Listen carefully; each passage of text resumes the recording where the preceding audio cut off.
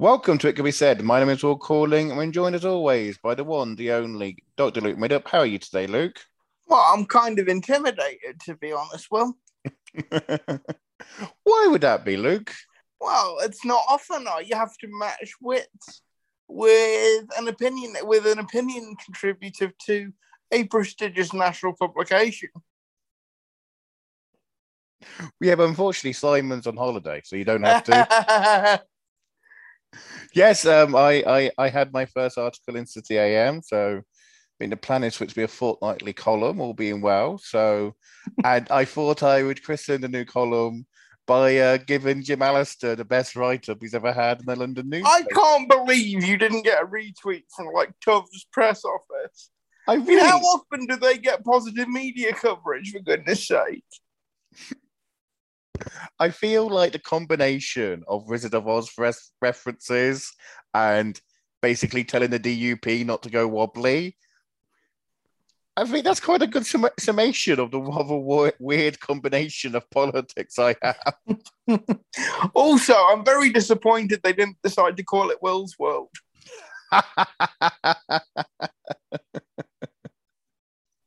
But yeah, but no, it is on the city. Or alternatively, you know what really grinds my gears?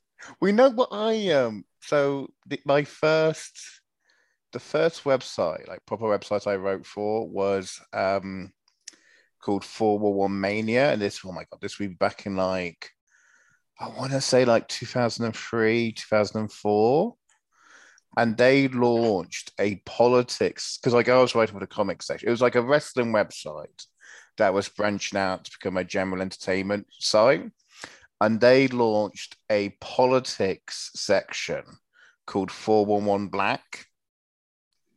Okay. And I called my politics columns, my politics writings from my soapbox, which is almost as cliche as you know what grinds my gears. But yeah, but no. So it is available on City AM's website. The thing I found quite funny in my column is I don't know. To me, it reads fairly moderate and anodyne, but like it's a deeply crazed article. Like it is me basically saying, "Hey DUP, don't listen to the Tories. Don't be fools. You stay out of power sharing until they fix the protocol for you." Um, which I don't think is exactly the moderate, austere take. Well, I think you put it very well to me offline. There's that scene in Vice where like Dick Cheney, where like they made a point that Dick Cheney could say like completely radical shit, but because he said it in like a tone that sounded reasonable, everybody just sort of nodded along, and then they have like Christian Bale saying how they should all get naked and run around the White House. Which is weird because I think I've said this point to you before. Like my writing style is very different to my podcasting style, where my podcasting style is a bit crazed, whereas I think there's always been a dryness to my writing. Um, yeah, but as I said, like I mean, as I said, like this isn't this. I do think it's right, and I think you've seen today Brandon Lewis threatening MLAs with a pay cut. You know, doing his best Peter Hain tribute act, and the basic premise of the article obviously it has to be condensed because of word limits. Basically, the Tories really need a DUP to implement the Northern Ireland Protocol because it's the old Ken Clarke line, isn't it? There's no point the Tories being more orange than the dominant Unionist Party. Like whatever the dominant Unionist Party does, that's okay. You know, despite whatever criticism you might get from more hardline Unionist figures, either in Northern Ireland itself or in Great Britain. And so if the DUP sign up to the protocol and implement it, which, you know, it's easy to forget, but that was what Arlene Foster was talking about doing, like, you know, in 2020. If they do that, then the protocol becomes accepted, embedded, and that means the kind of hard, the very, very hard Brexit that's been implemented for Great Britain can be stabilized and be treated as settled fact. Whereas if there is still an argument between London and Belfast, that means there's an argument between London, Dublin, and Brussels, which means actually there is a problem to be resolved, which means that the next Labour government can come in and say, well, you know what? We're going to align on, say, psychosanitary standards. We're going to align on industrial. Photosanitary standards. Oh, sorry. Industrial and agricultural standards. And there will be the peace at the expense of liberal Brexiteers' dreams of maximum regulatory and customs divergence. But it's worse than that, Will, because okay, that will be sort of peace in our time. But you can imagine should it happen that a second term, Keir Starmer or Wes Streeting led Labour government would turn around and go, look, everybody, we're having to implement all this legislation that we have no say over. Wouldn't it be better if we were back in the room? Yeah, I don't think that's true, because it would be such a massive ball ache to renegotiate membership of the EU. I think I could definitely see a bit less. So, you take signing up to all those standards, and in a second term, it's like, oh, you know what? Like, we're missing out on all these great free trade deals Europeans are signing. Why don't we go back into the customs union? Why don't we have, alignment on professional standards in return for some limited sector deals on freedom of movement? So you can see how these things you could build from a base. Yeah, and I think this is why the ERG. Well, I think we're both making the same point, but you see it in a longer series of baby steps than I do. And I think this is why it's really important for the hardline Brexiteers and the Tory party to get this done. But get this done does not mean scrap the protocol. It means get the DUP to accept something that can become a permanent deal. And they don't care what the deal is as long as the DUP accept it. As I put in the article, the only route to stabilise in the current version of Brexit goes down an orange brick road. I can't tell you how happy I was when I came up with that. Did you see that article from Bertie Ahern? I thought that was really interesting. Yeah, but I think it is interesting, but it's all like, it's one of these weird ones where it's like, well, no shit. Because but I mean, maybe we should explain what we're talking about.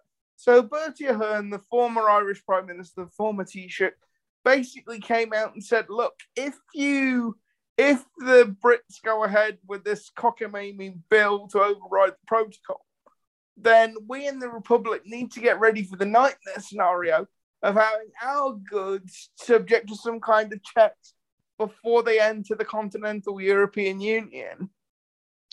Yeah, this has always been a nightmare that has stalked the Irish, because and I think because essentially that's a form of Irexit. Without anybody ever asking for it. It's one of these ones where I can't see the EU ever doing it, because it would send such a shiver down the spine of every small European Union member. No, I disagree. Because basically, if we do this, and if Britain is allowing goods that don't meet EU standards into Northern Ireland with not even the pretense of checks, that does open up the question of stuff getting into Ireland, and then potentially getting into Ireland, from Ireland into the continental single market. And you are going to have people asking whether there should be checks on this good to make sure bad things aren't happening effectively. And I think what would surely happen in the first instance would be that the Commission would go to Ireland and say, the protocol is not working. You need to erect a border. And then the Irish government would have to decide whether they'd be willing to erect the border. And if they did refuse to erect the border, that's when you start potentially getting checks on Irish goods entering the rest of the single market. Now, I think the thing is, this there's 2 points to make on this. So I think this has always been the thing that has like really frustrated British Brexiteers. But that, hang on, sorry, but that's still the commission selling out the core. But no, it's not. But they're not. interests They're not selling out. That you can't have a single market and customs union where one member refuses to police its external border. Like the Irish have a responsibility to police the border. If they won't erect a border on the Northern Irish on like the Irish border in the event of this weird deal that the EU and Britain have came together to avoid that collapsing, then if there are checks, then that's on the Irish. It's not the EU's. Well, it's kind of on us, but it's not the EU's fault, because there are reasons why you do check things that are entering your market. I mean, I know we're not hilariously because we're terrified of what it will do to Dover, but also isn't it? But also isn't that kind of the issue? Because no one's been able to point to a single good or a single class of good that would enter Northern Ireland at the moment that doesn't meet EU standards. So this problem is theoretical. Well, yes, but like that's also an argument against Brexit, isn't it? Like, why are we not just staying it? I mean, look, let's face it. Like this goes back to there's not going to be meaningful divergence on industrial agricultural goods because the producers in Britain are primarily geared up to selling, to whatever exports they have. They're primarily geared up to selling stuff to Europe. Yeah, and I mean, so this is the irony of all of this. We seem to be spending so much time and effort trying to solve a problem that only exists in theory. But that's Britain's fault, not the Europeans' fault. Like if we'd have just signed up, like as May wanted to, if we'd have just signed up to agricultural and industrial standards, then there wouldn't be this problem. I mean, there'd still be the issue of customs to deal with, but there wouldn't be the problem on standards. But anyway, the point I was going to make is just go back to, I think there's two things to take about this. One, I think this has always been what's frustrated Brexiteers about Brexit getting snarled up on the question of the Irish border. Because in theory, it should be Britain's point of maximum leverage over Europe, in the sense of Europe is bigger than Britain, but Britain is bigger than Ireland. And if Britain is entwined with the European economy, well, Ireland is entwined with the British economy. And actually, a lot of Ireland's engagement with Europe has traditionally gone through the British land bridge. So, no, it comes back to things like, I think it was Priti Patel saying, like, if the borders broke down in the event of a no-deal Brexit, then Ireland would be facing shortages of food and medicine because so much of it came through Britain. Now, and so like Brexit, I think Brexit has always been frustrating in the sense of why is it that what should be a point of maximum leverage for us keeps getting used to, keeps getting used on us. This makes no sense. And the reality of the situation is the reason why it keeps getting used against Britain is Ireland is, 95% united that Brexit was a bad idea. The rest of Europe is 60, 70% united that Brexit was a bad idea. In Northern Ireland itself, Unionists did vote for Brexit now by a narrow majority, but nationalists, I think some estimates say it's 70, 80% voted for Remain. Great Britain. I think it's something like Great Britain. It was something like 53-47. So obviously Northern Ireland was a pro Remain area overall.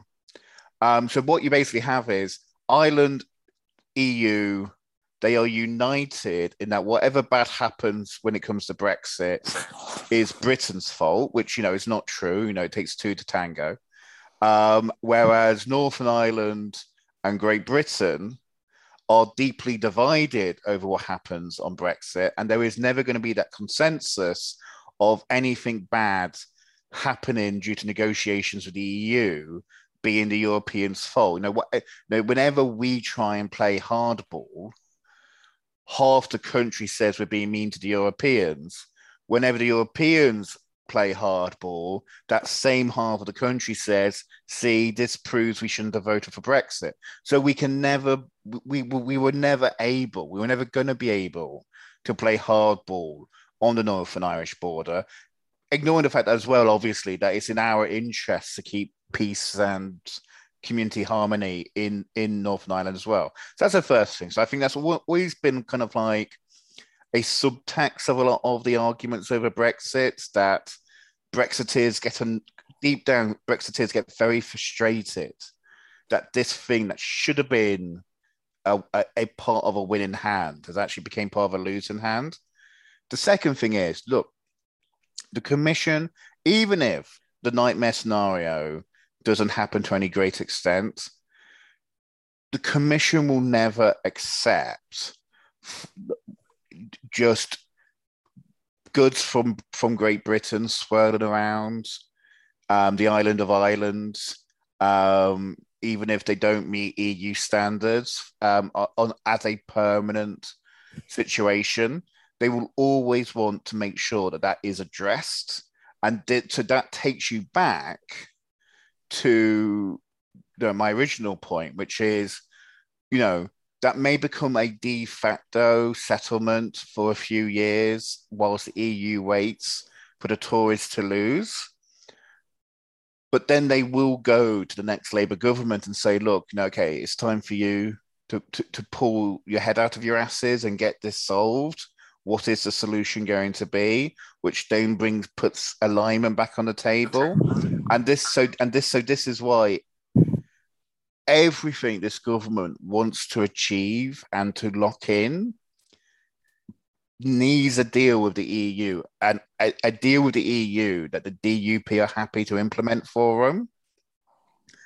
So, yes, there is this theoretical danger that Ireland carries the bag, but it probably won't. If it happened, it only happened for a short amount of time, because we would never have the internal consensus to actually do it. And I think your point, Luke, about how people see it as the EU selling Ireland out, I think people just blame us, and not the Europeans. And in any case, it wouldn't help our objective, or the Tory government's objectives, Tory Brexiteers' objectives, because it would leave open the whole thing being looked at again when a Labour government came in. It's like the opt-outs. Like, I mean, have you ever heard the story about Tory ministers in 1992? Which one? So Tory ministers were going back into their departments, and there'd been a fuck up with the briefings because obviously Labour had been expected to win. And some of them actually got briefings that were meant for their Labour shadows, talking about how, your first priorities in government will be reversing the opt-outs on the single currency and social chapter. I didn't know that, but it doesn't surprise me.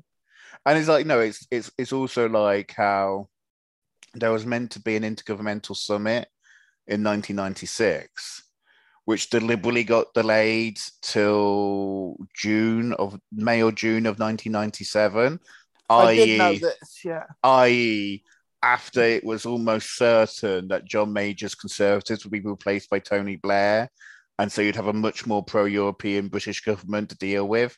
Was that the one that led to Nice? Amsterdam, and then Nice came afterwards. Yeah. yeah.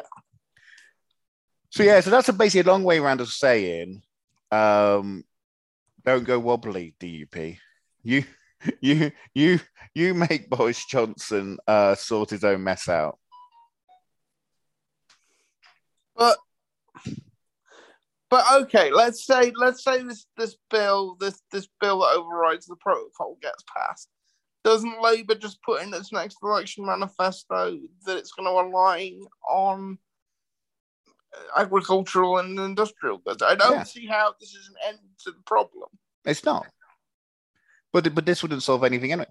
What they're trying to do is get the DUP back into power sharing, so the DUP implements the protocol. Yeah. Because the minute the DUP implement the protocol, the protocol's a fixed thing. Yeah, I get that. So like, but the DUP's not ever going to do that. Well, they were talking about doing it in 2020, and I think that's what the Tories are trying to get them to do. So I mean, we'll see if it succeeds, but that is what the plan is. Yeah, but my point is, that would be the ideal scenario. But let's say this bill, Liz Truss passes, Liz introduced passes. That isn't a solution, correct? No, it doesn't solve anything because it still has quite extensive checks on goods going each way that would need to be implemented. It's clearly an illegal. It's clearly illegal in international law because they've not used. No, they're claiming that it's legal on the basis of necessity, but they've not even tried to use Article 16. That's the thing that I don't get. You have grounds to use Article 16, so use it. But this is the thing, like, if you invoke Article 16, you probably then are on the path of actual confrontation with the Europeans. And this is kayfabe. This is kabuki. This is designed to look firm. So you get the DUP back in the tent, implementing aspects of the protocol, rather than blow up the whole thing and have to start again. Because the minute you invoke Article 16, you are hurtling towards a European court judgment on what actually is societal and trade disruption. And the danger is if they turn around and say that what is happening now isn't societal or trade disruption, I really don't see how you can argue the trade point. I could see how you could argue the societal one. That could be a red rag to rather nasty elements in Northern Irish society.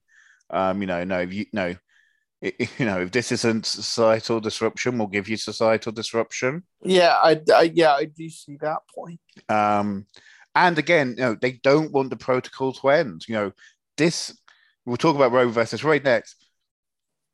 This is as good as it gets if you are a liberal Brexiteer who is very invested in maximum customs regulatory freedom from the European Union.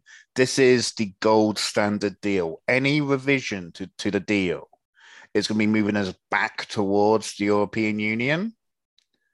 So you want to try and keep this deal as much as possible. You don't actually want to blow it up. And the only way this deal makes sense is with an Irish Sea border. Because even a border in the English Channel would require quite extensive alignment on regulatory standards because in theory, it is plausible to see a way where Ireland effectively gets a de facto opt-out from the customs union, but Ireland would never want or be allowed to have like a more free going opt-out from the single market.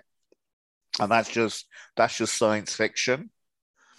So like this is as good as it gets, and they need to make the Irish Sea border work.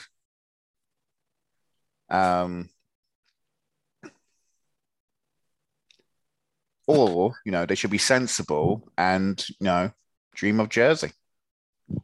Yeah. In other news, of I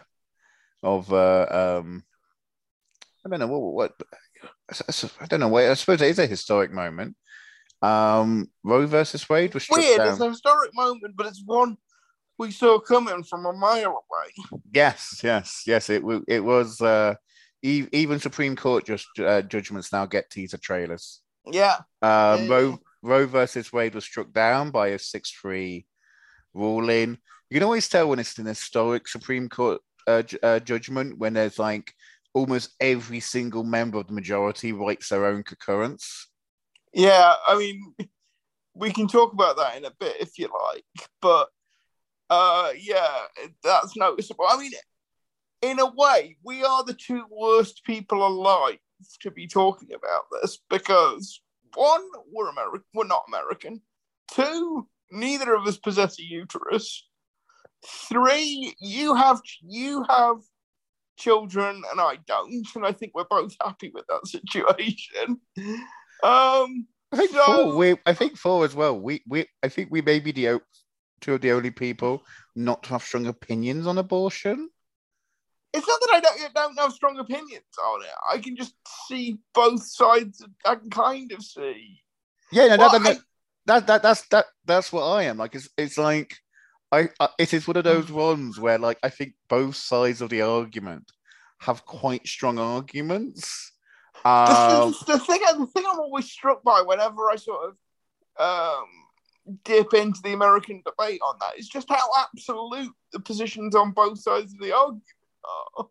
Well, that comes from it becoming a legal argument. Like it's much more difficult to allow nuance when you're trying to impress courts because the law is absolute, whereas politics is Yeah. all nuance and compromise. Um, I know to me, I mean, we should like I think to me like it's just clearly there is an element of truth with the idea of the fetus, the unborn child. Um, that is human life on some meaningful level. Not that, and like, and I don't think anyone's ever kind of came to no has actually came with a robust argument why it isn't meaningful life compared to a newborn child, given the fact that the newborn children aren't viable without external support, that they don't really have consciousness in the same way an adult does, et cetera, et cetera, et cetera. All the arguments you can make about why a unborn child isn't meaningfully human life, you really can make with a baby just as they're born. But equally, clearly, a society that forces women to have a pregnancy that they do not want is striking a hammer blow on women's personal autonomy, and a hammer blow that will not just impact this very important life decision, because obviously, having children, and obviously, Yeah. I saw up close the impact it has on a woman's body, and it's no fun. And so to go through that when you don't actually want the child at the end of it is almost, it's almost unimaginable. And then, the third thing, which I think you see particularly in the American context, and whatever you say about Clarence Thomas, at least he's honest about it, is that Roe versus Wade is part of a tapestry of judgments that creates the modern world as it exists in America. In terms of the federal legalization of contraception, the national federal prohibit not allowing any form of anti-homosexuality legislation, the national federal allowing of gay marriage. All these judgments have at their same source the reading into the Constitution of a right to privacy. And if Roe versus Wade, as the second oldest of these kind of series of judgments, is struck down, it's hard to see how, the prohibition on anti-sodomy laws, the prohibition on efforts to ban gay marriage, it's hard to see how you can be assured that they will survive. And I think one of the interesting things I find is there's a lot of criticism online about how so many what used to be single issue groups have become part of this like amorphous socially liberal blob. But I think it is because so many of these single issue campaigns are genuinely interlinked, and the connections are so profound and so deeply woven that it is actually in the interests of Planned Parenthood to be arguing for LGBTQ rights, and it's interests of LGBTQ organizations to be arguing in favor of abortion and contraception, and in favor of the ACLU to be arguing for it all, because it's all linked together. But I mean, there are several things that are striking about that.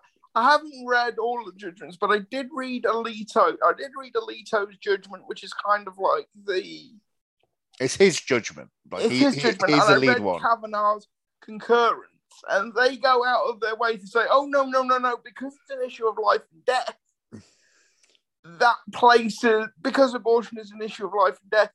That places the sort of burden on the sort of burden to prove an inherent right in the Constitution much higher than the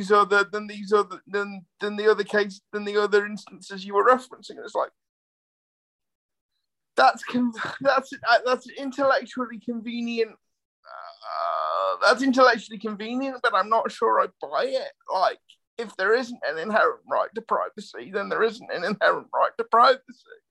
Well, also, you have to remember Alito did vote against the two most recent. He voted against Obergefell versus Hodges, which is the case legalizing gay marriage.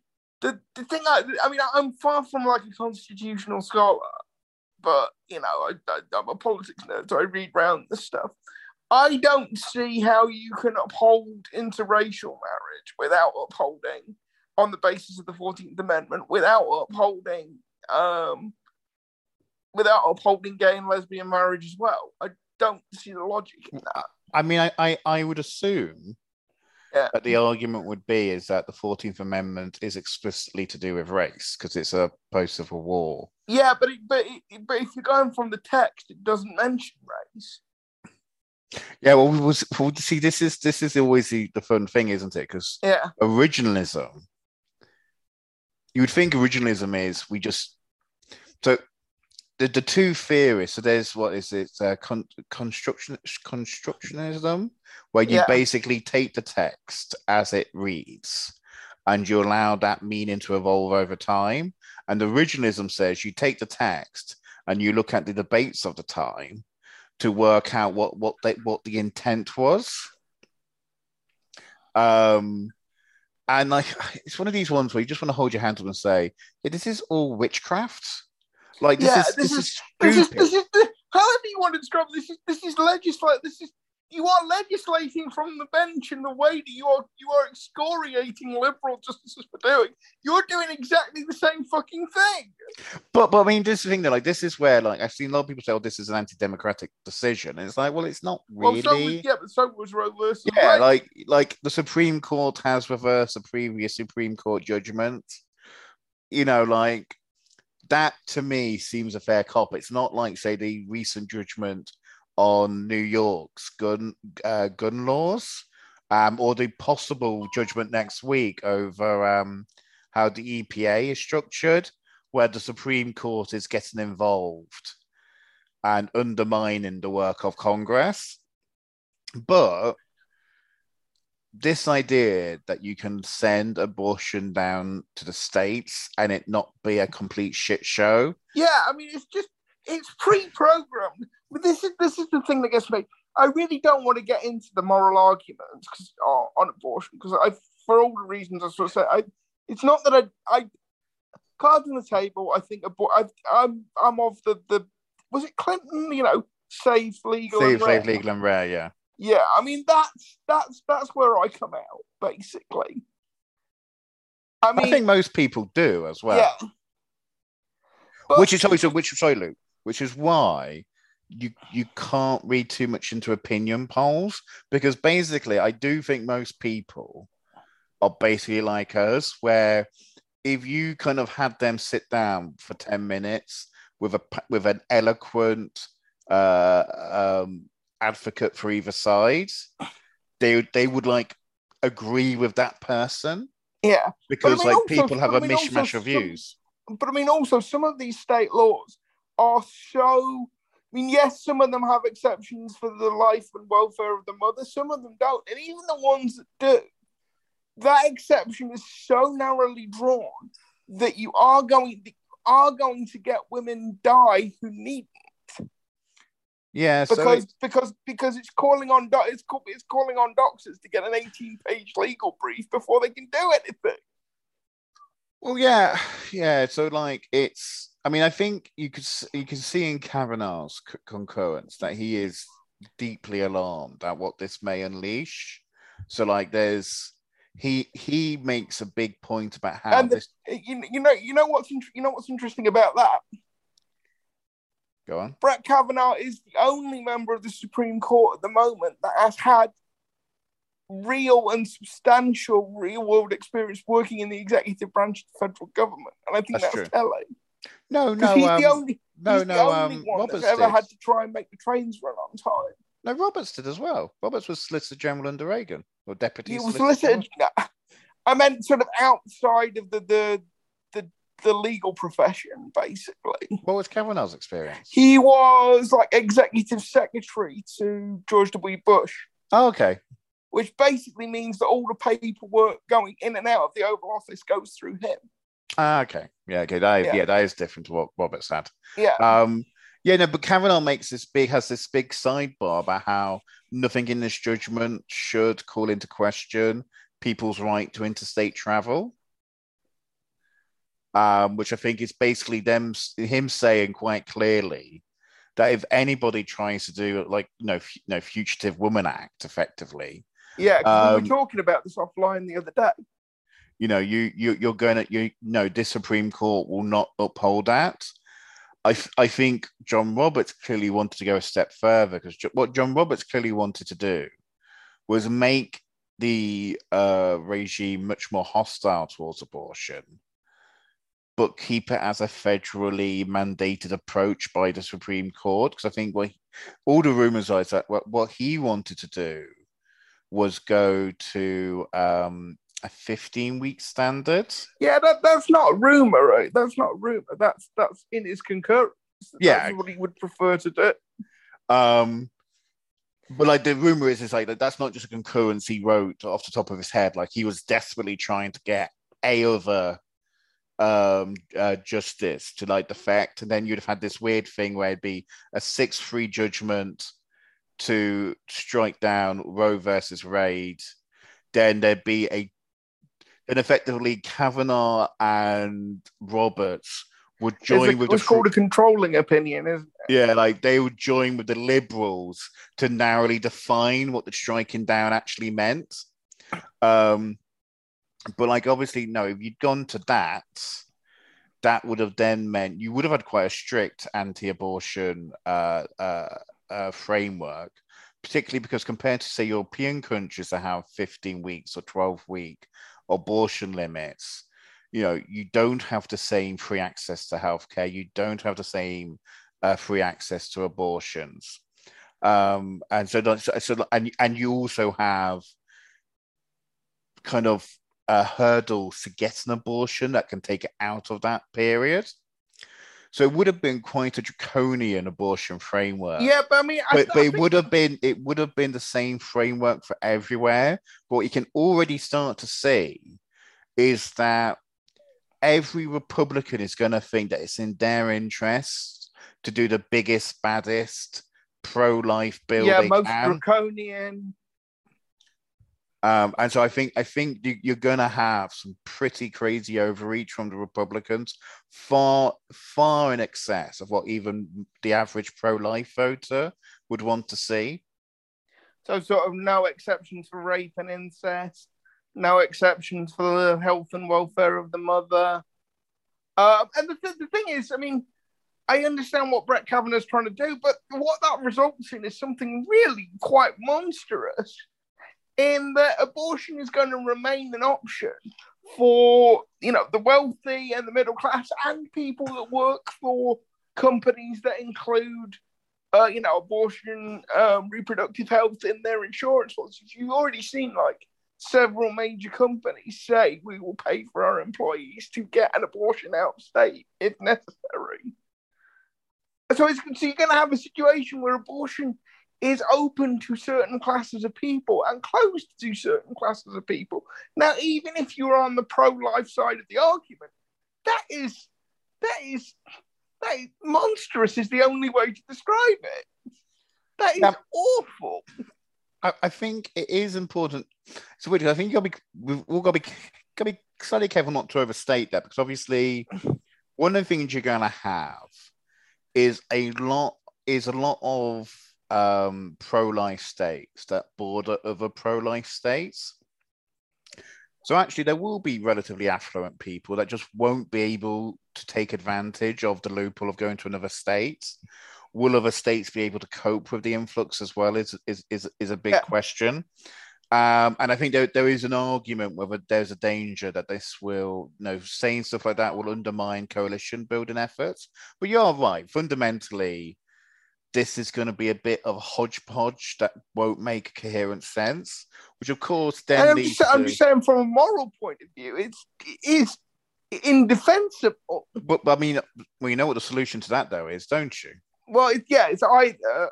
This is why I can't understand throwing. This is why if you're on either the pro-choice or pro-life side of the argument, throwing this issue to the states makes no sense.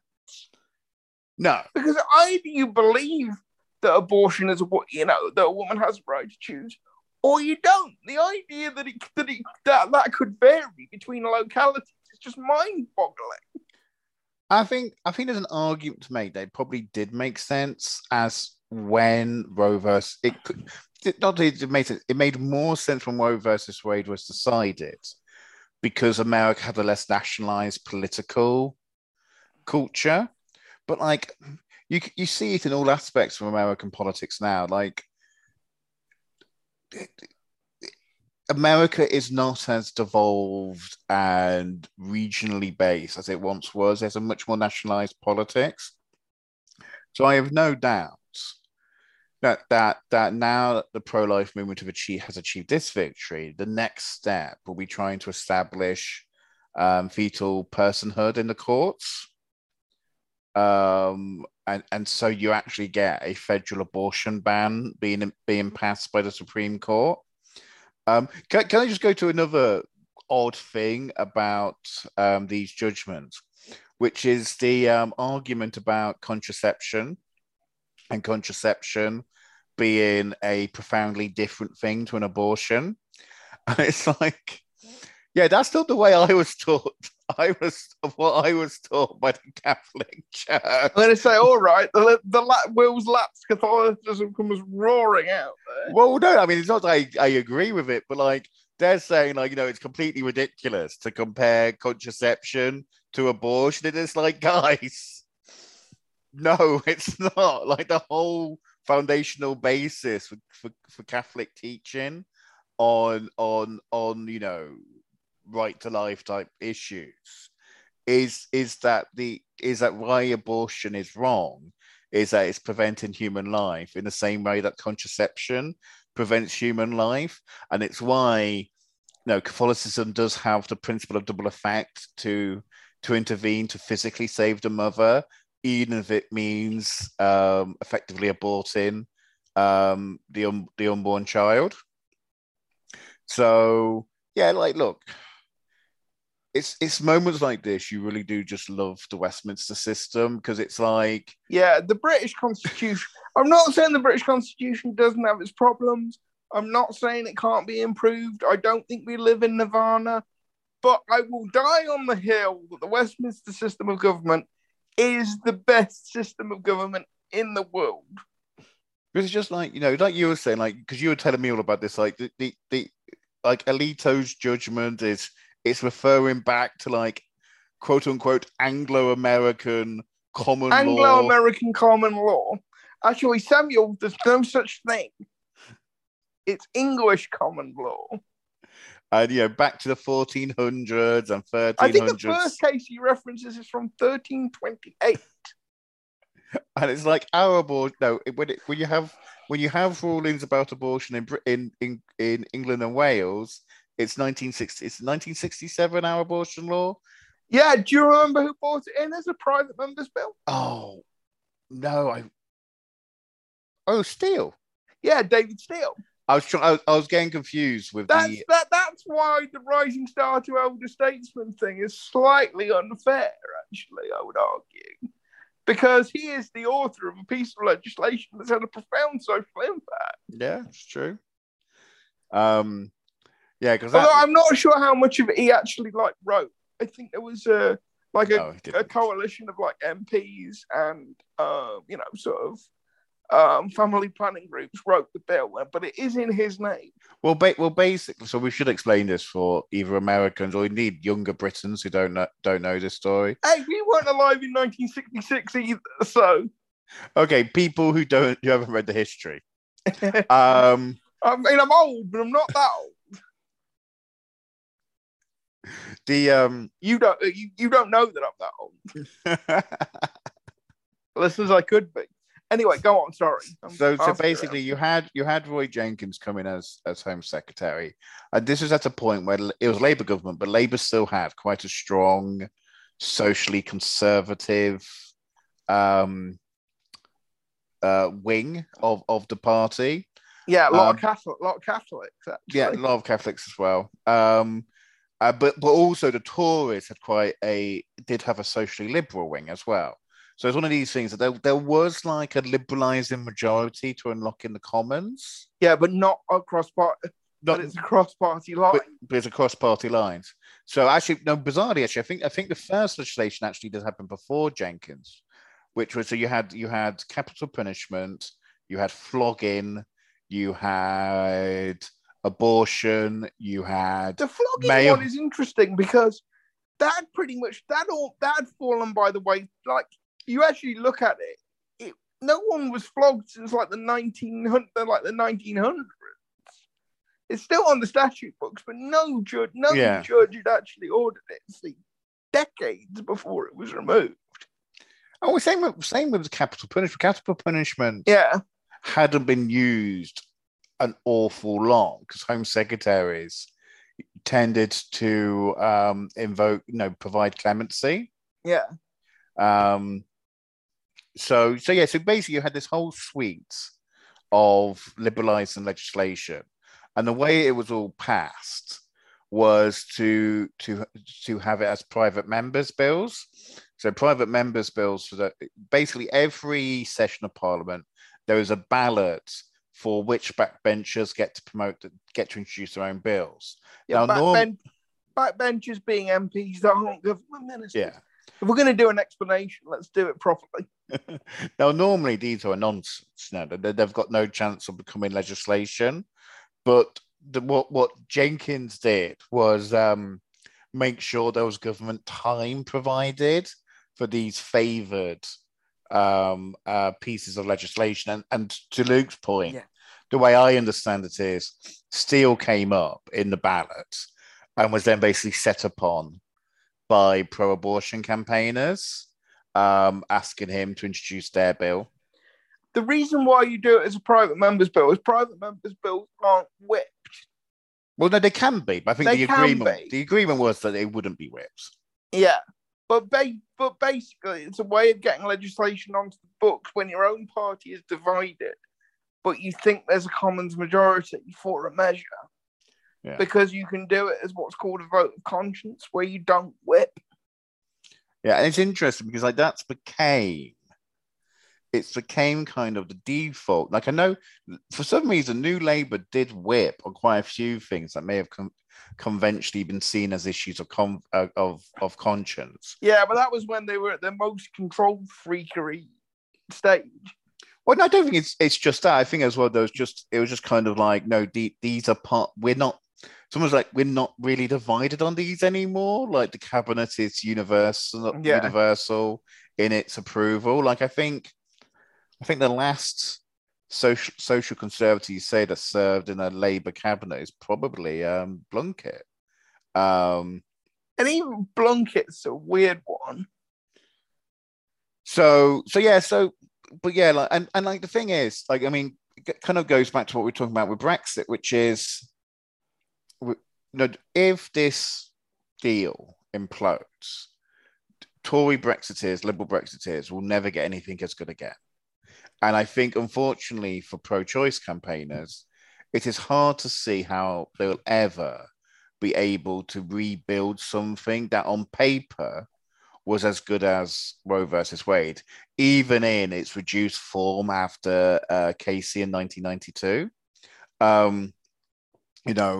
If you do get to the point where they have the senators to pass a federal abortion bill, you've got to think it's going to be closer to what John Roberts was proposing or what exists in Britain than the kind of... There's some kind of medical gatekeeping, essentially.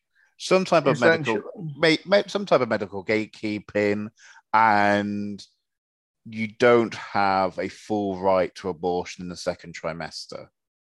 So I think the way I understand it with the American system is there's quite strict restrictions against third trimester abortions. There's complete allowance when it comes to the first trimester. The second trimester is a bit wibbly wobbly. So I think I do think this is one of those cases where, even though if you're a full-throated pro-choice campaigner, you have lost something that probably you'll not be able to put back in exactly the right place. But hopefully, no, I think there will certainly be the possibility of trying to get a federal pro-choice bill through, but probably not anytime soon. Yeah. Just because it will be a miracle for the Democrats not to lose the House. Well, what happens in 2 years' time if you have President Ron DeSantis with the Republican majority in both houses of Congress? Do you get a federal? Because I think an attempted federal abortion ban is going to come before a federal right to abortion. Yeah, I think there's a real possibility of that, and I think, you've got Murkowski and Collins as the two pro-choice Republicans. Romney? I think Romney's pro-choice. And I have a hard time seeing a Mormon voting for a bill that basically imposes a set of religious beliefs. I'm pretty sure he's not pro-choice. I mean, I think he kind of hinted at it back in the early 90s, but I'm pretty sure. Well, he couldn't run for governor of Massachusetts and not be pro-choice. Well, quite. But it's always that thing with Romney, isn't it? I think there's always a danger of thinking that the Romney, when he was trying to impress Massachusetts moderates, is a real one, and the new conservative version is the fake one. It's much more likely to be the other way around, to be honest. But then also, when is Lisa Murkowski next up for election? This election. You've got to think she won't get the Republican nomination. But she doesn't need to, because Alaska has a this weird system where it's a top 4 primary. Yeah. So it's top 4 ranked choice voting. So she's basically running as an independent again. Yeah, because Sarah Palin is in that for the one House seat that Alaska has. Yes. So I would be surprised if Murkowski doesn't get it, because Manchin's endorsed her. I think the Democrats are soft peddling the campaign. I think there's a good chance. I mean, the thing is, the Democrats had a Senate seat in Alaska not that long ago. It's not like it's impossible for a Democrat to win in Alaska. Yeah, but I think that was due to weirdness because that was, what is his name? Ted. That was the Bridge to Nowhere guy, wasn't it? Yeah, I think that, and they won that in 2008, where like a wave that you'd have thought was impossible in American politics. But like Alaska is traditionally a pretty Republican state. Although, of course, hilariously, this is that was not what people anticipated at the time. Have you heard this story? Well, you always do this. Have you heard the story without giving me any hint what the story is? Well, when Alaska and Hawaii were going forward to become states, the reason why they were paired together is that they wanted a Democratic and a Republican state. But the assumption was Hawaii would be the Republican state, and Alaska would be the Democratic state. And the minute they both became states, they swapped. Well, no, that's not true. That's not true, actually. No, go on. I mean, Ernest Gruening, who was like the first senator from Alaska, was a very liberal Democrat because he was one of only two senators that voted against the Gulf of Tonkin resolution. Soon after they became states, they swapped. It's like the 60s are so weird. Like Frank Church, the uber liberal, was a senator from Idaho. Well, this was the argument for polarization. Yeah. That because the two parties were these weird patronage networks, it was actually very difficult for voters to know what they were voting for. Like that literally is the argument for polarization. But like, because Frank Church featured a little bit in my PhD features, and he's such a good example of why American politics has got weird. Because he was considered a liberal, wanted like massive expansions to Social Security, voted for every piece of civil rights legislation that ever made it to the Senate, was really quite crucial in whipping for the 65 Voting Rights Act. And yet he had he was in the Senate until 1982. In all that time, he had a perfect score from the NRA and was like violently in favor of federally mandated school prayer. Yep. Anyway, I think we probably talked the issue. Given that we don't know much about it, we probably talked it. Let's face it, it's never stopped us before, has it? It's never stopped. And also, I mean, it is interesting. It's interesting because it is one of those ones where you really do see the difference between Britain and America. Actually, there is one more question I'd like to ask. Oh, go on. About this before we move on. If the Supreme Court keeps passing judgments that either are wildly unpopular, and this is like really quite unpopular, can I just come in there? Or just transparently designed to fuck with the Democrats, like this thing with the FDA. How long is it before, like, maybe Biden won't do it because I don't think he'll ever have the majority, but at some point there will be, another Democratic landslide.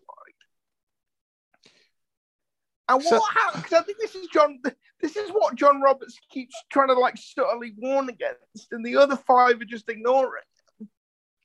Yeah, so I do think you have to be careful. It's not clear how unpopular this judgment is. I mean, this is the thing. Like the polling on abortion is a bit of a mess. Yeah, because people are so cross. Stuff that is clearly partisan, stuff that is clearly designed. Because there's a quote from like Clarence Thomas that may be apocryphal, but it's gotten a lot of play like on Twitter. So he may never have said this, but there's a quote that like liberals have made my life miserable for 43 years, so I'm going to spend the next 43 years making their lives miserable. So I mean, It's really difficult to know, isn't it? Because the thing is, like, Yeah, the court is so contingent. It's such a random thing to have. Like, it's no way to run a country. it really it is. It's just the idea that you should be basing decisions of this importance on what a bunch of 18th century white guys thought is just stupid. But it's not even like what they thought. It's guesses of what they it's trying to interpret what they thought. And often it's not. They didn't think about this issue because it wasn't an issue. And also, like, often it's stuff that clearly is like motivated reasoning. So it's like the judgment that was just passed against New York's gun law. Yeah. Which basically is, you can regulate concealed carry, but you can't ban it effectively. And it's just like, but even if you accept the Alice in Wonderland logic that gets you to everybody's allowed to have guns in case they're called up into a militia, why do they need to be allowed to carry them whilst undergoing private business? Because that's clearly not militia activity. It's like, I'm going to pop to the shops as part of a well-regulated militia. It's like, no. I'm gonna be packing heat while I go and buy bread and milk. Like, what the fuck is going on? So, but like, it's so random. And I was Matthew Iglesias, because he always does, was getting shouted at. Yeah, ding. Was getting shouted at by people online because he was saying, look, there was no Republican long game. It was almost like dumb luck. And the fact that in crunch moments, key Republicans were willing to strategically retire and key Democrats weren't. And that basically is the ball game. Like the Republicans, this is the thing, like this should have happened in 92. But somehow Reagan/Bush Sr. Nominated O'Connor, Souter, and Kennedy. O'Connor and Kennedy were basically moderate Republicans on the bench, quite right-wing on economic issues, relatively liberal on social issues. Souter just literally defected. I mean, like he strategically retired so Obama could pick his replacement. That's like how far off the reservation he went. And those three were what led to Casey, which, like famously, like Kennedy originally was part of the pro-life majority to strike down Roe versus Wade in 92, and then got talked over by O'Connor to do something a bit more moderate, where it was basically clipped by its wings. Now, if it also, I think it was 91, you had 91, 92, Thurgood Marshall stepped down due to ill health. It was because Thurgood Marshall was replaced by Clarence Thomas. Yes, I think it was 91. Yeah, because obviously this is where Joe Biden enters the story because he's chair of the Judiciary Committee. And like as we said, like it's a stroke of genius by H.W. Bush to get this extremely right wing African American. Well, judge. you know who just to show that time is a flat circle. You know who the driving force behind that pick was? Who? One William Barr. Of course it was. Bush's Attorney General at the time. But because I mean, this was the position Biden find himself in. Not a moment. I'm sure he'll look back on him with pride. But basically, the Clarence Thomas was a massively popular pick. And Biden and other white Democrats were being told loud and clear by their black Democratic colleagues and their black voters, you've got to confirm this guy. So it was a moment of absolute genius on Bush's part to basically smuggle this very right-wing conservative judge past the Democratic Senate. And the thing is, he's proven to be far more right wing on the bench than I think George H.W. Bush was bargaining for. Well, I'm sure on my mindset, I think he's, when 538 did some analysis on this, he's the only Supreme Court justice in these modern times to not move to the left on the bench. Yeah. Even Scalia. You're not really answering my question about. No, okay, let me just finish. So, like, okay. if Marshall had have just stayed in post, he would have actually died shortly after Clinton was became president. So Clinton would have got to pick his replacement. Obviously, Bader Ginsburg should have stepped down in 2014. So Obama could have picked a replacement before they lost the Senate, which now this isn't the benefit of hindsight. People were telling her this at the time, and she refused to go. Now, if both of those things would have happened, you'd have had a 5-4 majority to uphold Roe versus Wade. If just one of them happened, because the Marshall one's more of a long shot, if Ginsburg had just seen what the situation was, you'd have at very least have saved the whatever deal you could cook up with Roberts. So go on. The thing is, I know something about the Tom. I don't know much about the Thomas hearing, but there's a good book on it I got on Audible ages back by Jane Mayer and another journalist, and they were saying that, like, their argument is that Thurgood Marshall didn't really have a choice. Yes, he died after Clinton became president, but he was dying, and he couldn't. We know we've had, like, obviously Bailey Ginsburg and John Paul Stevens went on to be justices in extreme old age, but he stood down when he did because he couldn't do the job anymore. Well, I think, and I did, like, I think it's a more tenuous point than Ginsburg, because what you're basically saying is he does a Rehnquist where he just disappears for prolonged periods and he's not doing his job, and I don't think that would have been accepted at the time, because it like the court hadn't fully polarized yet in terms of how the people in the elite saw it and how justices should behave. Yeah, put it this way.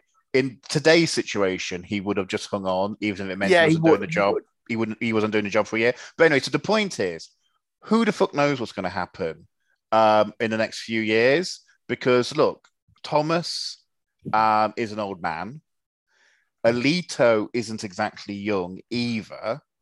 There have been rumors about Thomas's health recently.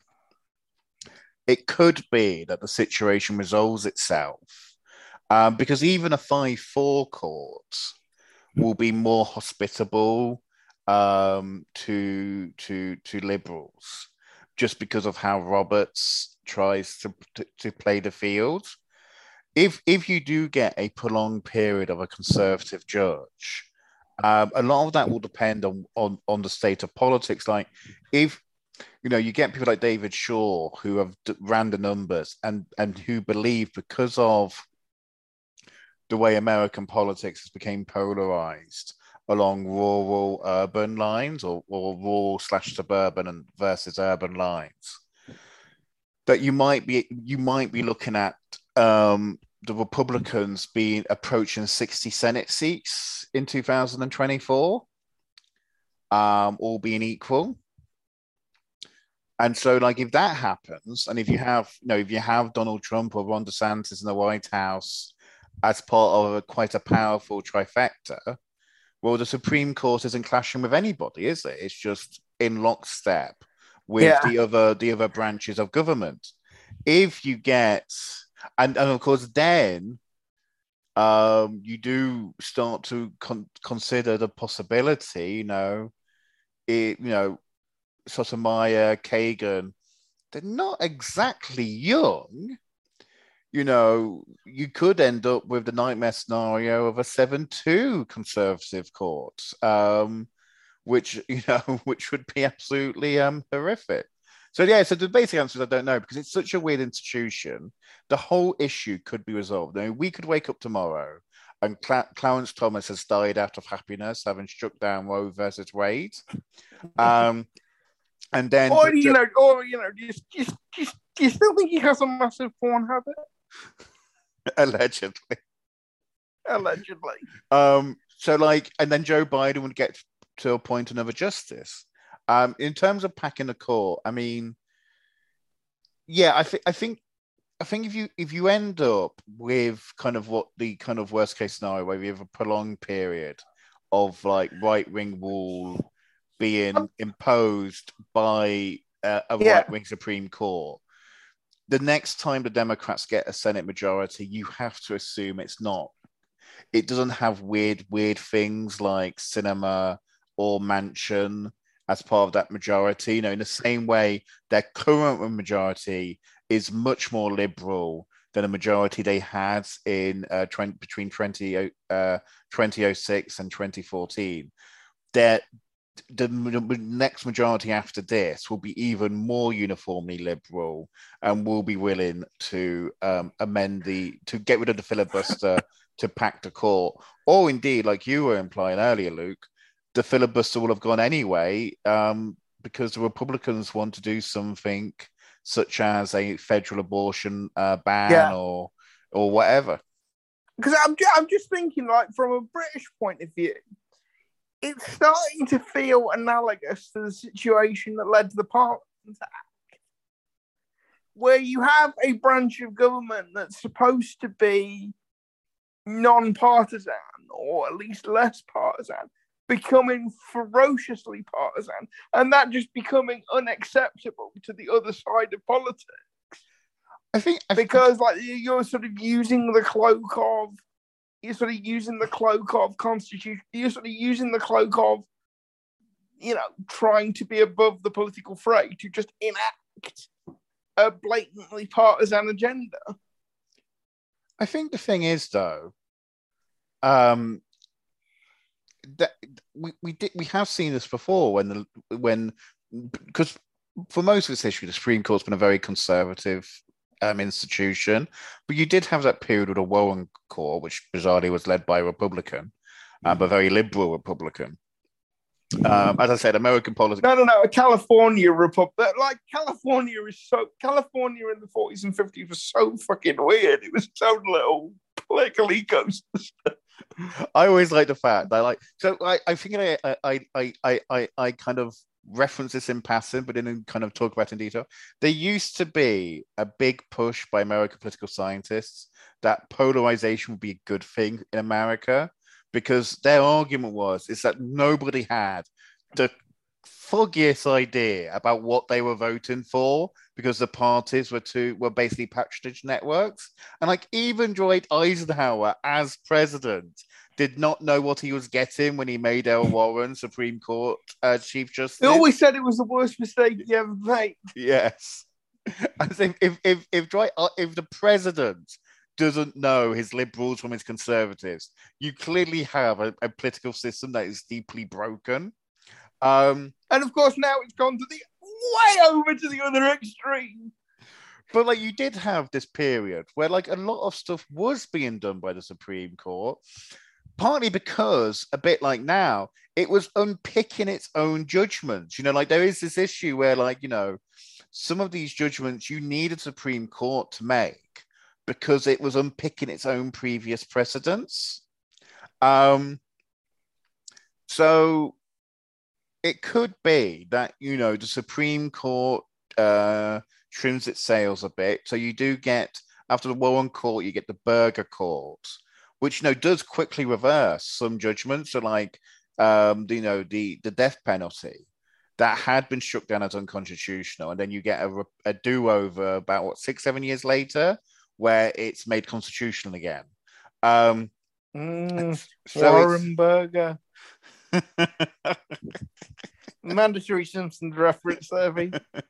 So it is possible that you do get, as I said, either someone dies on the Republican side and you go back to 5-4, or the backlash to this is so severe that all Brett Kavanaugh hears for the next year is John Roberts going, I told you so. I told you so.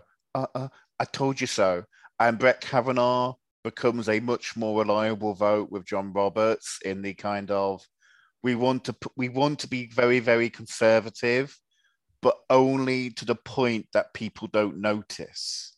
Only to the point that we're not wreaking absolute havoc.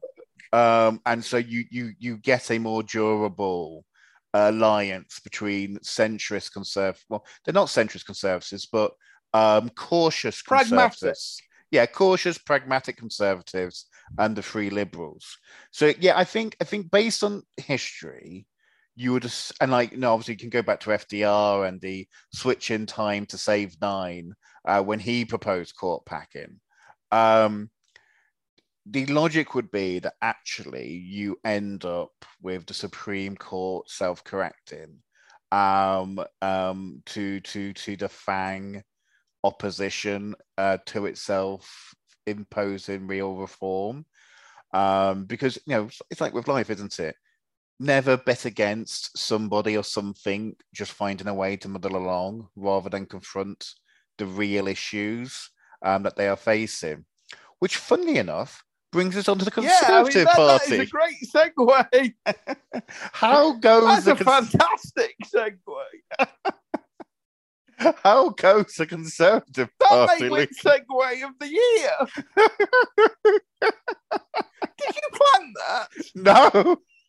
Well done, sir. You know what that is? That's the segue equivalent of Brent Williams getting out. That is.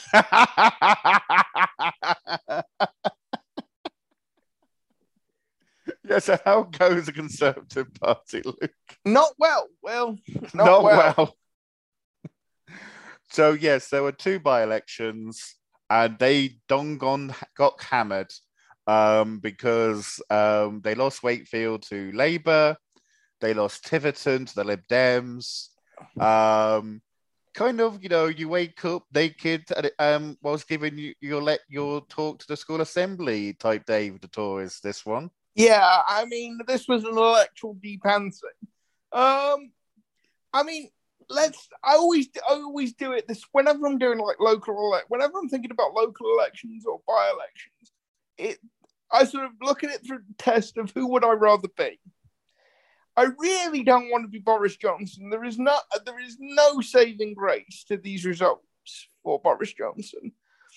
These are bad, very bad. And the worst thing about them is that they both involve tactical voting on an industrial scale. If I'm Keir Starmer, I'm pleased with Wakefield, but I'm not elated. Because it's a pretty chunky swing, but it's not what I need to be really confident of becoming Prime Minister at the head of a majority government. And if I'm Ed Davey, I'm really pleased. I am over the moon. Because not only have I won on a really chunky swing, but I've actually won on a turnout that is pretty darn good by by-election standards. So because this is always the problem for the Lib Dems.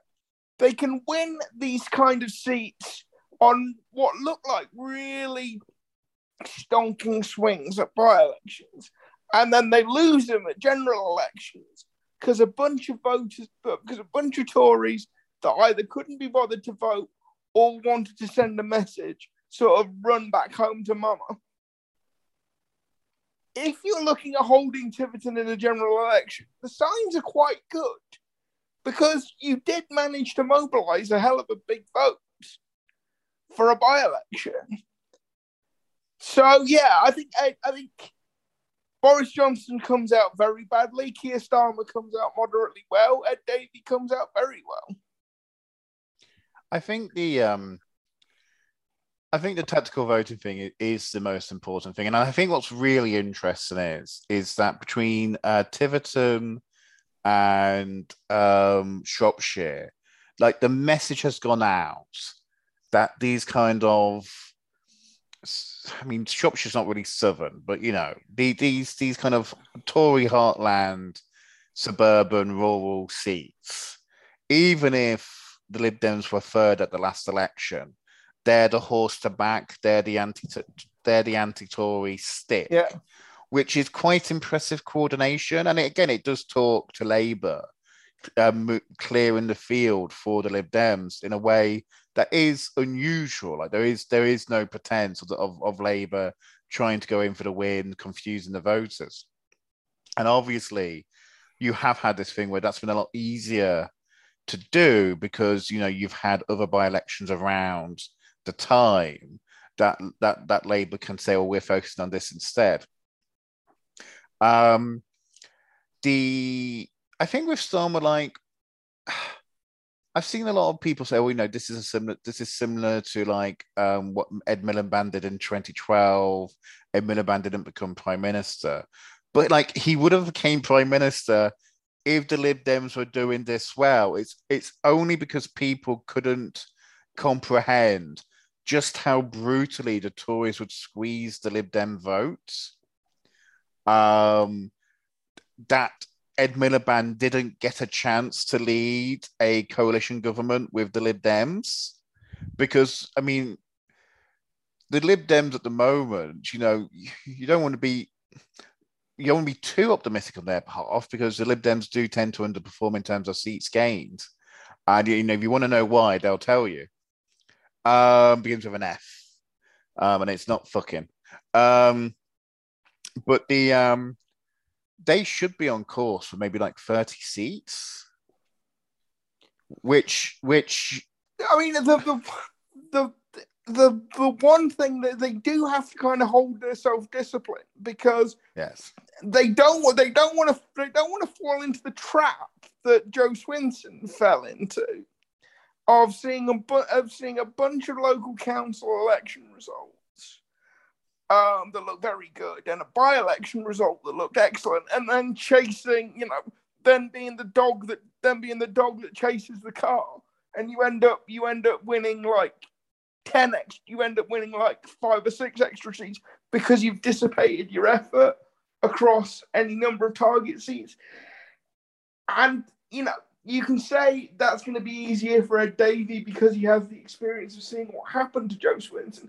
But it's actually really difficult when you have an energized bunch of activists going, "Come on, campaign in our seats, campaign in our seats, campaign in our seats." It's actually really difficult to turn around and go, "No, I'm not," because these are the 30 seats I want to gain, and everything else is irrelevant. I think what does help with that is having tactical alliance with Labour. Yeah. Because then you can go, yeah, well, we've kind of promised these seats to Labour. These are the seats that we're going for.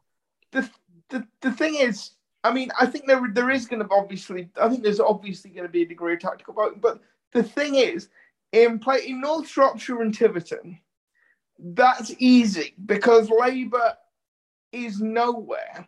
What's going to be harder is there are a great number of seats where if you're Labour and you're looking good, well, why should I hand over that seat to the Lib Dems? And there's a smaller number of seats where the opposite logic applies. Yeah, it's true. But as I said, like the key. I'm just saying this kind of to try and enforce that, I think you need something a bit more formal than just a nod and a wink. But I don't think you do. I think, I mean, that there will always be edge cases which are a bit more difficult and it can break down. But like Labour and the Lib Dems now are fairly well sorted in terms of areas that they are strong or the likely challengers for the Tories. I don't think it's that difficult to do the nudge and the wink. I think it was much more difficult in the last election where the Lib Dems felt that they could be a genuine third force, taking votes off Labour voters who are unhappy with Jeremy Corbyn, which is why, that you had the disastrous attempts to kind of take seats off Labour in London. And, slightly vindictively, Labour responded in kind by campaigning quite hard in some seats that they probably could have let the Lib Dems have, and the Lib Dems were going up against the Tories. But to me, I think the key thing is people keep talking. So first of all, yes, Miliband got similar results as Wakefield, but then went on to lose. But he primarily went on to lose because the Lib Dems got utterly annihilated. But secondly, part of also what happened is the Tories' position improved because the economy got better. And like, it's not impossible that the economy gets better in the next two years, but it doesn't seem likely at the moment. And also, it doesn't seem likely it will get better in a way that vindicates the Tories. Because one of the things that is just really striking at the moment, the Tories are completely incoherent when it comes to the economy. They just do not have a line to take.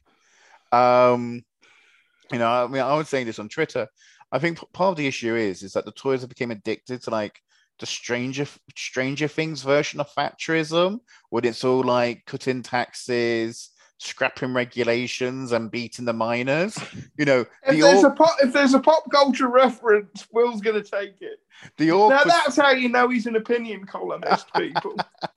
You know, the awkward stuff. Oh, like, there's a popular TV program. It's set in the 80s. The awkward stuff where it was like, you know, how increasing interest rates and taxes in the face of higher inflation whilst also cutting spending. All that stuff, all that really difficult stuff that was actually the foundation of Thatcherism's success in like Thatcher's eyes. So are you telling me that the Tory party under Boris Johnson just wants to be loved? Well, I'm shocked. Shocked, I tell you. But I don't think it's just Boris Johnson. I like the amount of people in like who consider themselves Thatcherites who are talking about it's time to cut taxes. Oh, well, they're not Thatcherites. They would be Republicans. But it is quite amazing. It is quite astonishing. These people have gone.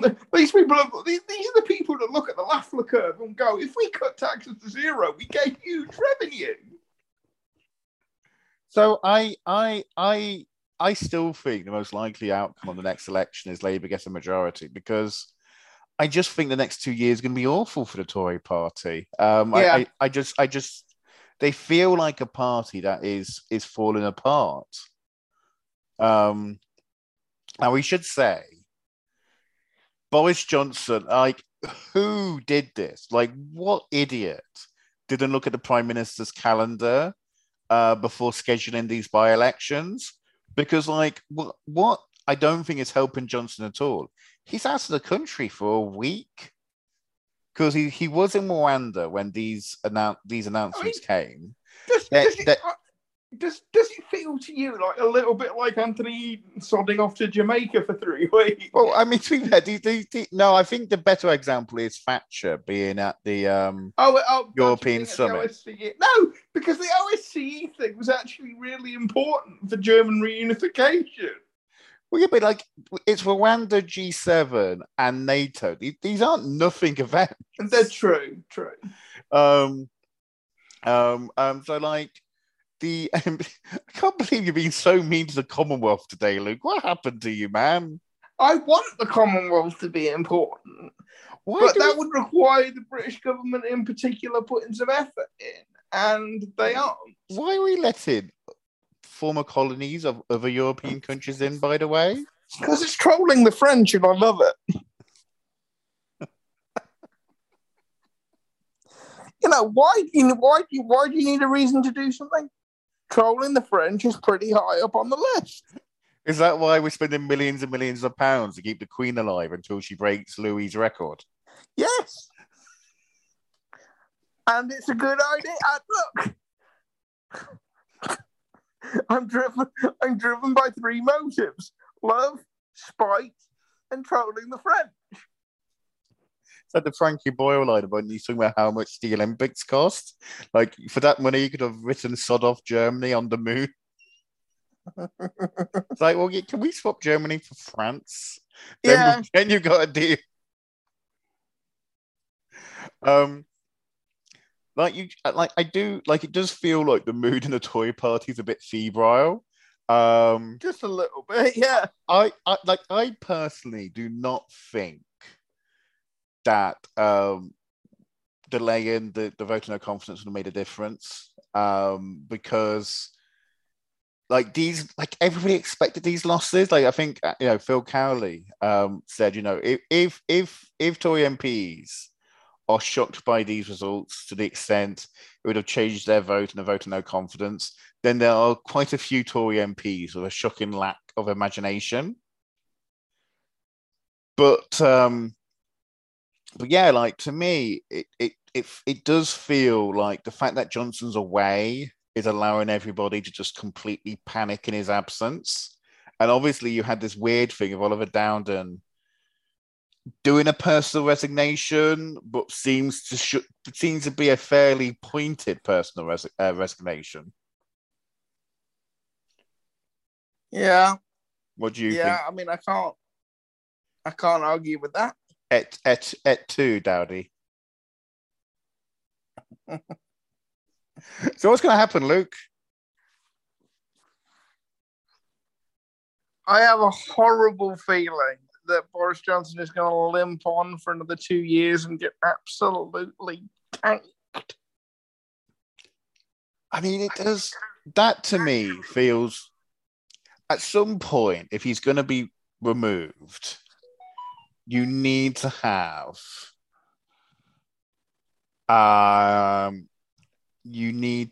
cabinet ministers actually resign and not do kind of passive aggressive letters like Dowden did. And it said it was barely passive aggressive, because he doesn't even say he's looking forward to supporting Johnson from the backbenches. You're going to need to start having people resign and saying that we think you should go. And I'm not sure anybody has the spirit for it. Like I was reading a Times article today where they had a quote from a minister saying, "Oh, I would resign, but it'd make no difference. Other people have to resign first." And I was like, you could resign. You could be the difference you want. But it's like, I can't believe how passive a lot of these, I hate this term because it has less and less meaning the longer time goes on, the red wall Conservative MPs are being like, do you want to be an MP for more than one term? Well, yeah, well, that's do something. Yeah, that's the other thing. There's a lot of MPs who the Tories still being in government next time. If you squint, it's still possible, but they are not getting the majority anywhere close to what they have now. And I can tell you where those seats they'll lose are primarily. Yeah. It's really, really weird. And it's and it is bizarre just how unforced it all is. Look, no government would be doing well now. It is a legitimately bad climate to be the incumbent. Yeah, but that's when you want to keep unforced errors to an absolute minimum. And this government is drowning in unforced errors. Yeah. I mean, for fuck's sake, there is a story that you ask a donor for 150 grand to build a tree house, for fuck's sake. A tree house, Will. Sorry for the swearing, if that makes it hard to put up the podcast. Oh yeah, you apologise for swearing to me. Well, yeah. But yes, no, I know it's treehouse, Will. And it's all just about trying to get Carrie a job. Just can you stop with the blatant nepotism and corruption for just 5 minutes? But this is the thing, isn't it? And it's obviously you've had these RMT strikes. And it really does underline what a class act David Cameron was as a politician. Because Boris Johnson and the rest of the Tory party, they really cannot but come across as the most elitist weirdos. This is the thing. They come across as not just elitist, but just downright odd. Yes. It's just so bizarre. Well, who thinks it's reasonable to spend 150 grand on a tree house? Well, this is the thing, like, you know, if Johnson wanted to spend his own money on a tree house, fair enough. But like, that still come across as really weird. It does come across as a bit weird. And like, yeah, obviously you have like Sunak having spent was it like 6 million on redeveloping his his various property. It's just like, guys, what you doing? It's the line out of the thick of it as well. They don't believe politicians should have chairs. They think you should sit on overturned KFC. But yeah, no. So but the thing is, like, it goes back to that thing though, is do the toys have someone better? Like, I know you're about to say Penny Mordaunt, and then like that would. I wasn't about to say Penny Mordaunt. Who were you about to say, Luke? I'd like to see Tom Tugendhat, to be honest. Well, that's true. You can't lose an election if the world dies a nuclear holocaust beforehand. And it's not because I've sort of been at events with him, and I'd be sort of quite confident of sort of, you know, I happen to know somebody. No, not at all. It wouldn't be that at all. No, it's just because he likes things that go boom, boom, boom. But like, I'm really not convinced there's anybody in the Tory party that is going to be better than Boris Johnson, except the fact that Boris Johnson is this corrupt clown. But I would like if he could just not, like you were saying, if he could just cut out the corruption for like a few months, he probably still is the Tory party's best bet. The thing is, well, there was an opinion, not an opinion poll, like an opinion poll that came out yesterday that had the Tories like 3 points behind Labour. It's like I think like the average is like about 5.5 to 6 points. It's like that's not like when Tony Blair was getting like over 50% of the vote. No, but opinion polls are more sophisticated now, and they are more cautious. And like, you do see opinion polls that are quite close to the 97 spread. Like, I've seen you see a few ones that are a long way off as well. You do. Is my point. I mean, yeah, like, I don't think it's one of the weird ones, isn't it? Like, if Labour get a 1-seat majority, that is the equivalent of a landslide because of how far back they're starting. And they don't have the benefit of like 40 seats in the bag from Scotland. And like, obviously Wales is also, they're going to have a much fewer seats in Wales just because of Wales's seat share being reduced so badly. So, in short, the Tories are fucked, but maybe not as much as they should be. And on that bombshell, I've been Will Calling. He's been Dr. Luke Middup. We'll talk to you again in a while.